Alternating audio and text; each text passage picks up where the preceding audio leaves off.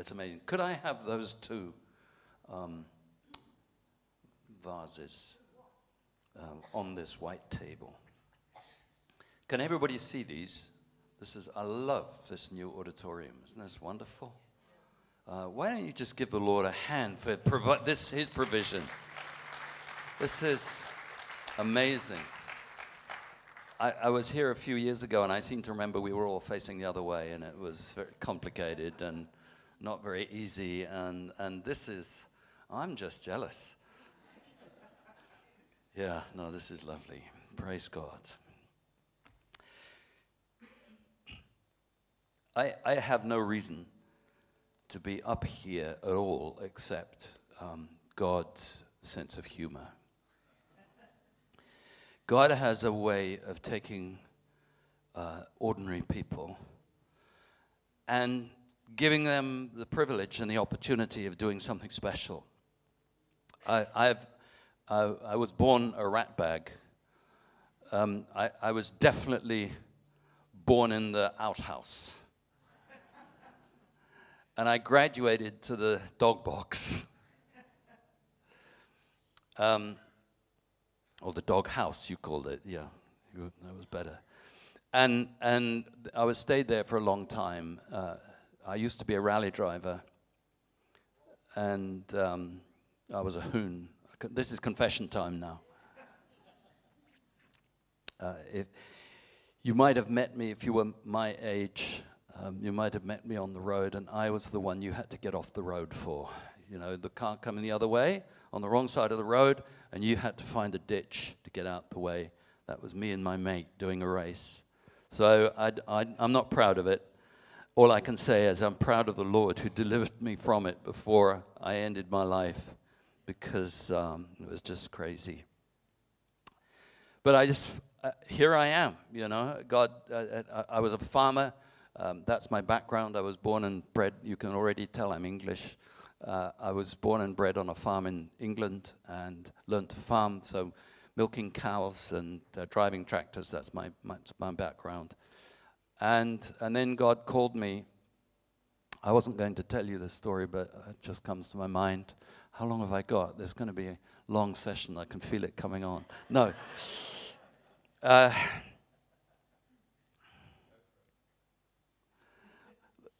God called me to the full-time ministry when I was wiping a cow's bum.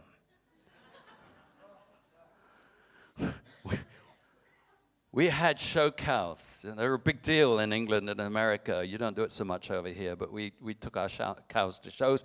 And when you're showing a cow, you have to clean it up. You have to polish it up, and you put, boot polish on its hooves and wash it down. And then when the cow is all ready to go into the ring, it lifts its tail, and you rush to get the straw and the prong. And of course, then we used to have these big toilet rolls. They were big blue ones like this. And so there I was wiping up afterwards. And God speaks to me, and he says, "John, do you want to do this for the rest of your life?" He got me, didn't he? Yeah, he got me. So we sold the farm and went into ministry. By God's grace, he's taken us all around the world. Life with the Lord is an adventure. You can't say more than that. And it just gets better. Everything you give your life to, with the Lord, it's an adventure, because you don't know what's going to happen next. You jump in and say, "Lord, I'm yours, and you do with me what you want to do," and you have no idea how it's going to work out. The only thing you know is that God is good. And God is not going to let you down, and he's not going to spoil your life or waste your life. We can do that, but he won't. So when we put our hearts and our lives into his hands, the greatest adventure on earth starts. The adventure of faith. Because faith is doing what you know you can't as though you can.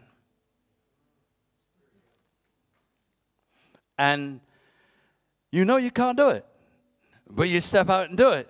And that's when God turns up and it works. And you're going, "Oh, wow, that's pretty cool."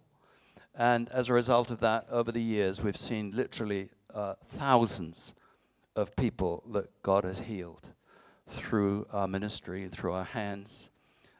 We've seen people who have been paralyzed for years get up and walk around. We've seen blind eyes open and deaf ears unstopped. And it just goes on and on and on what God is doing when you surrender your life to Him. So I want to talk to the VIPs in this house, who are the ones who have not yet surrendered your life to Jesus. And you're our VIPs this morning. And I want to talk especially to you. Is that okay? And I want to begin with a couple of scriptures which actually they are a bit bizarre. So 1 Peter chapter 1 and verse 18 says, "For you know that it was not with perishable things such as silver or gold that you were redeemed from the empty way of life handed down to you by your forefathers, but with the precious blood of Christ, a lamb without blemish or defect. He was chosen before the creation of the world." That sentence is crazy. Jesus Christ was chosen before the creation of the world. God's plan of salvation was in his head and in his heart before he even made light. It was all there at the very beginning. That plan was already there. This is another amazing thing. The Bible says that you were in his mind before the creation of the world. What does that mean? Is that God already had you planned before this whole thing started. Not only that, but he knew that you and I would stuff up. And he still made us. Don't you get that? Don't you think that's the love of God is so great? We'll never get our heads around it. That he made you and I before he had it in his head, before he started creation. And then he starts creation and it all goes pear-shaped. I'll come to that in a minute. And we stuff up. And Jesus is sent to redeem the whole thing, to sort it all out. And he had that plan from the beginning. It wasn't an afterthought. It wasn't plan B. My wife and I were driving down the road the other day, and we came behind one of these Winnebago thingies. What do you call them? Camper van. Thank you. I knew there was a word for it. And you know, some of them people have things written on them, and this one had Plan B. I thought, I loved that. It just tells the whole story. Jesus was not God's Plan B. Jesus was God's Plan A. He only had one plan, that was Jesus. You and Jesus, that was God's plan. One more scripture. 1 John 1, verse 7. That means something to those who know the Bible. If you don't know the Bible, it's meaningless, but it doesn't matter. What matters is the words. "But if we walk in the light, as he is in the light, we have fellowship with one another, and the blood of Jesus, his Son, purifies us from all sin." Now, these two scriptures talk about blood cleaning us. And that doesn't seem a very likely prospect. You know, when you get you hurt yourself, you get blood all over you, the first thing you do is wash it off. Isn't that true? How can blood clean us? And I want to answer that question this morning. When God made the earth, the first two people he put on it were Adam and Eve. It didn't take very long before they sinned. And then the next story we read in the next chapter is Adam and Eve had sons called Cain and Abel. Cain and Abel grew up, and God wanted them to offer worship to him, and Cain offered a bad one, and Abel offered a good one, and Cain got jealous and killed his brother Abel. So right from the very beginning of the story, we get we get bloodshed. And then Cain had a son who had a son who had a son, sort of down the 3 or 4 generations. We come to a guy called Lamech. Lamech believed in vengeance. And he said, if Cain is avenged 7 times, then Lamech 77. Vengeance is the most ridiculous thing, because as soon as you have avenged the person who hurt you, you become the victim of the next one. So all you do by avenging is make yourself a victim. And the cycle continues. It's dumb. I mean, how dumb is that?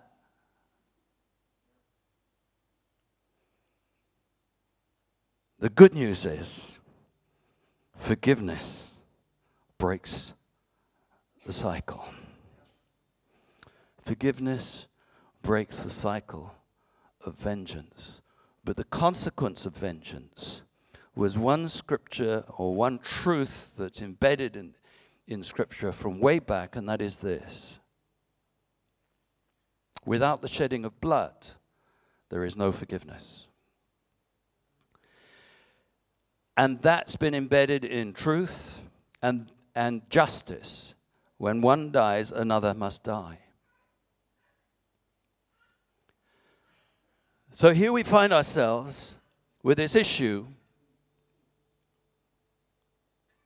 that we find ourselves the sons and daughters of a messed up generation of people.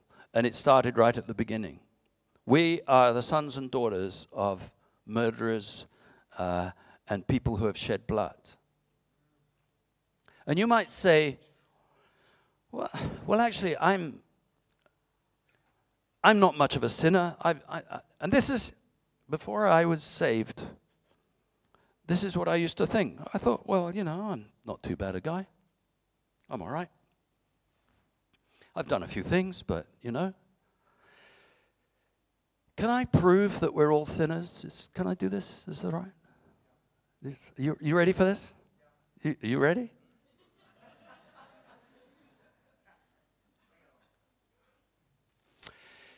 If you know that it's wrong to steal, put up your hand. Keep it up high, hold it up high. Keep it up high. Every hand high. Good man, good woman. If you've never stolen anything in all your life, you can put your hand down. Just have a quick look around. Look at my hand. Look at Pastor's hand. There are 1 or 2 hands down. Pastor, you've got a house full of thieves. And the ones with their hands down are liars.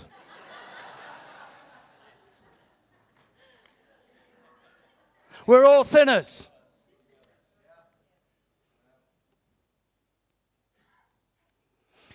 And the Bible says that the wages of sin is death. I said we were going to talk about blood. We will shed our blood. And we stand before the judgment seat of God. And we will all, whether we believe him or not, we will all stand before Jesus.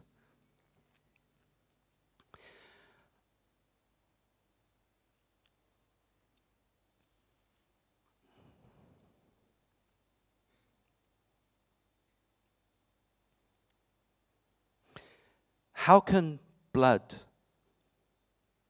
clean us? A few years ago, I was driving across a river in India. I visited India many times. And I noticed a group of ladies down in the river washing their clothes. And I just felt sorry for them because the river was stinky. I mean, it was, you kind of had to hold your nose crossing the bridge. Some of you have probably experienced that in these countries. And I just thought, those poor ladies, they're working really hard to get the clothes clean. They will never get their clothes cleaner than the river. And then God gave me a revelation. Oh my goodness. I suddenly saw something. Look. Oh, I was going to use my clean handkerchief. I've got a dirty one and I've got a clean one.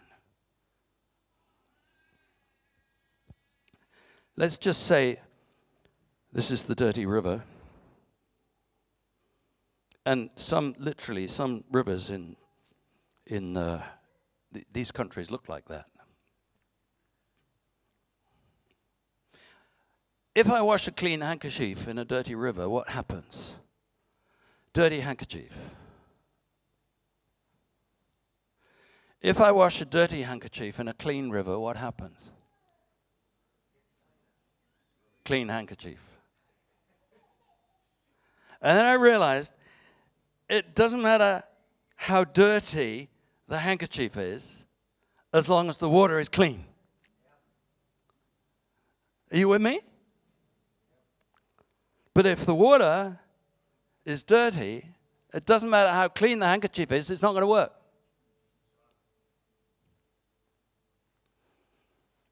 The Bible says, without the shedding of blood, there is no forgiveness. Therefore, in order for forgiveness to take place, there must be shedding of blood, but for it to work, it cannot be polluted blood. It must be perfect blood. You see where I'm going with this? The Bible says, the verse that we've just read, that the precious blood of Christ, he's the only one who's described as having precious blood. Jesus Christ had precious blood. Why? Because it was perfect. First of all, because he never sinned. It says here, a lamb without blemish or defect. See, he had no defect. He had no injuries. He was perfect. Therefore, because he never sinned, he was never corrupted. But you might say, well, hang on a minute. Wasn't he born? He was born. So if the corruption carries down the generations, as it does, then how did that work? I've got an answer for you there. Because this is where my farming background helps. Sorry, I just like to move around. Is that okay? That's why I like one of these. We used to, as I've already told you, we used to show cows.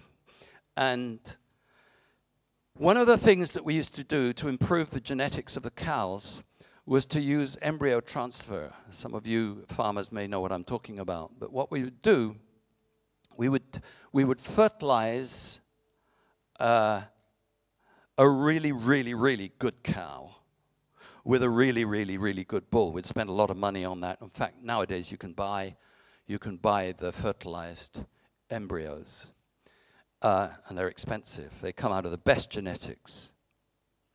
And you can take one of those, a frozen embryo, and place it in a very, very ordinary cow. And if you get your timing right, 9.5, 10 months later, the cow will produce, this very ordinary, ugly cow will produce a perfectly beautiful offspring. Now I'm talking about Jesus. Because the Bible is very, very careful to tell us how Mary got pregnant. Because it says that the Holy Spirit overshadowed her. So Jesus did not inherit any genetics at all from Joseph or from Mary, who were his natural parents. He inherited all his genetics from the Lord. Therefore, his genetics were perfect. Do you see why this is so important?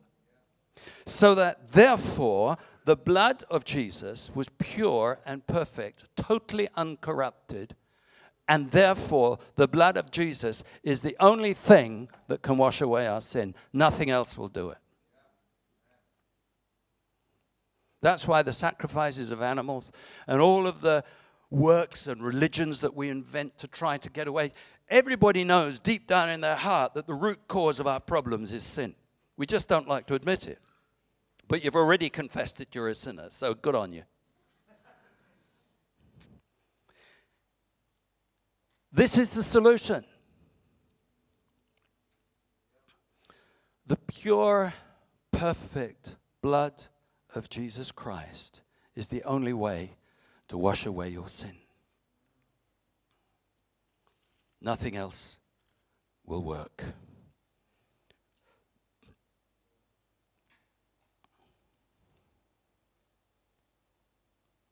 So how do we apply it?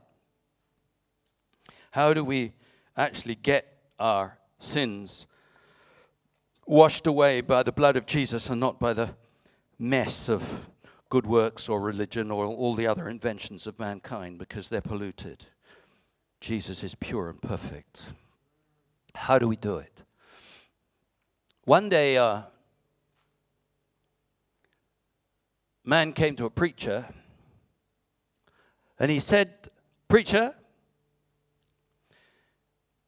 if the blood of Jesus takes away sin, and you say that the blood of Jesus has been around for 2,000 years, why is there still so much sin?" And the preacher looked at him for a few moments, and he said, "Sir, soap has been around for 2,000 years also, but there's a lot of dirty people.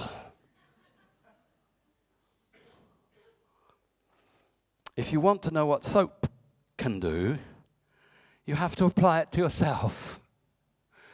He said, "You can even live and work in a soap factory and still not be clean."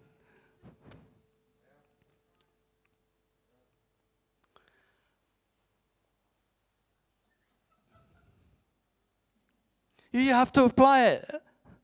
Otherwise it doesn't work. It's all right. I applied it.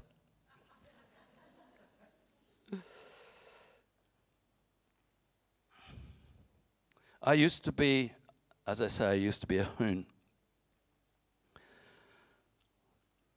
And one day we were barreling down a road at full speed, and I came around a bend, and there was a big sign up which said, "No road." And we put on the anchors and we stopped just before the sign. And I got out because I was a rebel in those days, and believe me, I would have ignored the sign if there had been a road there. So I got out and had a look, and the sign was absolutely right. The road had gone, and there was just a cliff, and we would have died if we'd gone on. It was just a big hole, and the whole road had slipped away. So what did we do? We turned around and found another route. That's actually quite a good illustration of the word repentance. Repentance is an old-fashioned word that we don't like to use very much. What it literally means is to turn around. And I want to, as I said from the beginning, I want to talk to those of you that have not yet given your life to Jesus.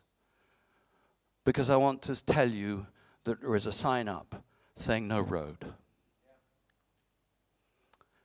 And the danger is that if we ignore the signs and continue in our stubborn way, we'll reap the consequences. There is no road down the route that we travel if we're not traveling with Jesus. Because the Bible says that that God so loved the world that he gave his one and only Son, that whoever believes in him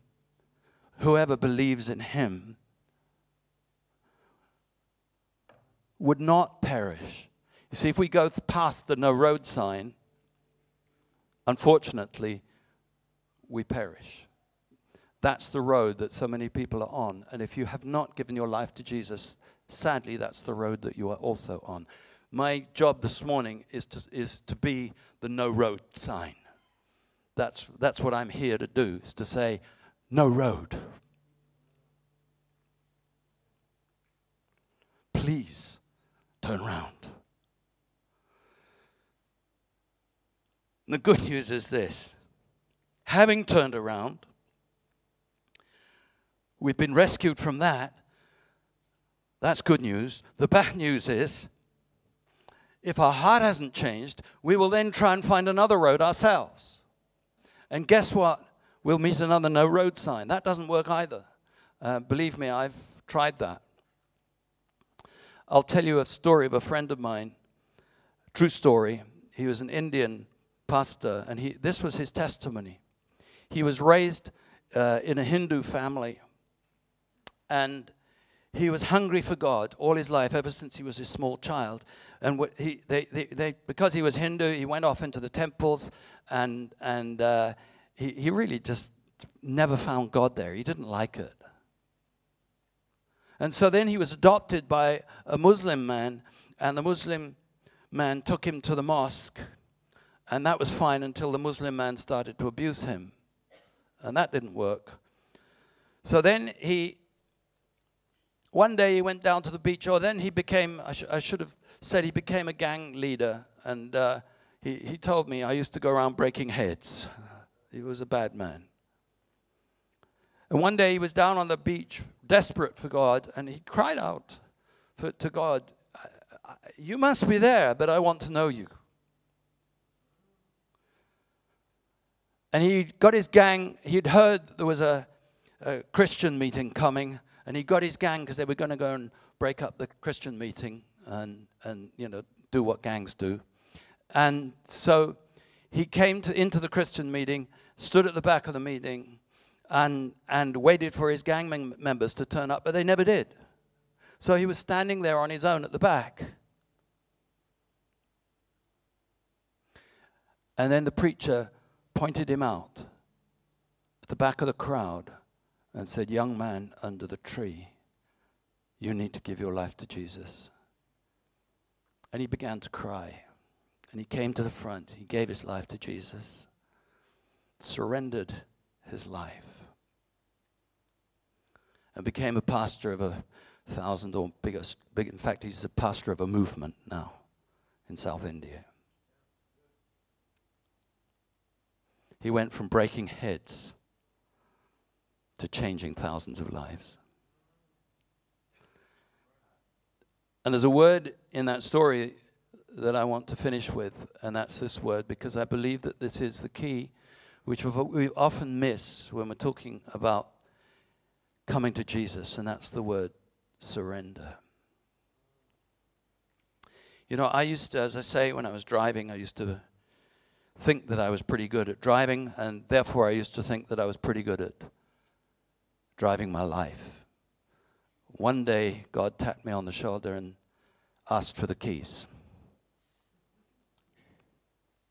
He said, John, I can actually make a better job of your life than you can. And I was going through a bit of a rough patch at the time, so he'd put me in that corner, where you think, oh, something's got to happen. And God said, well, don't you think I can do this job better than you can? And I remember surrendering my life to him. We forget that word, but it's very, very important, because that's the moment that it changes. The Bible says, he who calls on the Lord shall be saved. When we call on him, Lord Jesus, I give my life to you. I surrender. You can do this better than me. My life belongs to you. That surrender is the moment when we change. And it's not enough just to turn around. We have to surrender.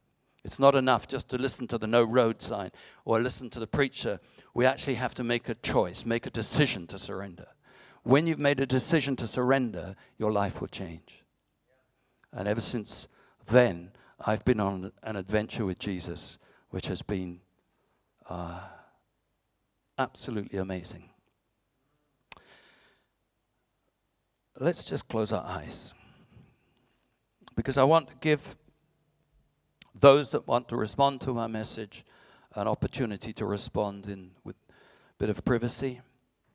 So I'm just going to ask you, everyone, to have their eyes closed, to honor the privacy of the others around. There are people here I know who have not yet surrendered to Jesus. You may have been coming to church for months or even years. Doesn't matter your age. What matters is the position of your heart. Have you ever surrendered your life to Jesus? And if you haven't, I want to ask you to do it now.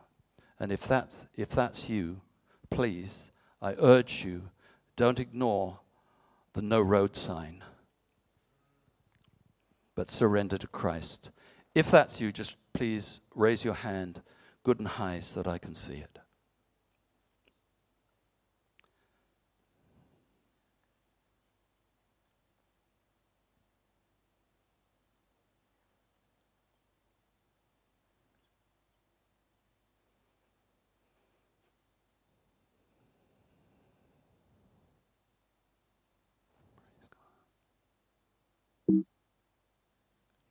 Praise God. Thank you. Anyone else? Don't be shy. I do want you to thank you. Thank you. You can put your hand down. Anyone else? I'm sure there are some here who are really fighting with that decision to surrender now to Jesus. Some of you may have been believers for a while, but you've never really made that choice to surrender. Give it all up to Him. Would you also please raise your hands?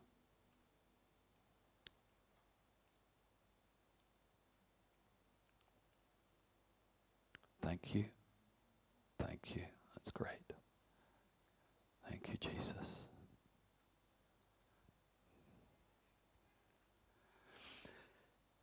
Let's all pray together. Please repeat these words after me. Lord Jesus, I have heard your word. I believe you died on the cross to take away my sin.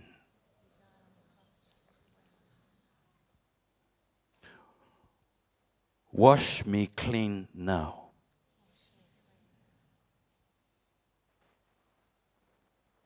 You make me a child of God. You make me pure. You make me righteous. Thank you that I am now yours. I surrender my life to you. From now on, you may drive my life. Please fill me with your Holy Spirit so I can live the life you want me to live. In Jesus' name, amen. Come on, let's give him a hand. Thank you, Jesus. Thank you, Jesus.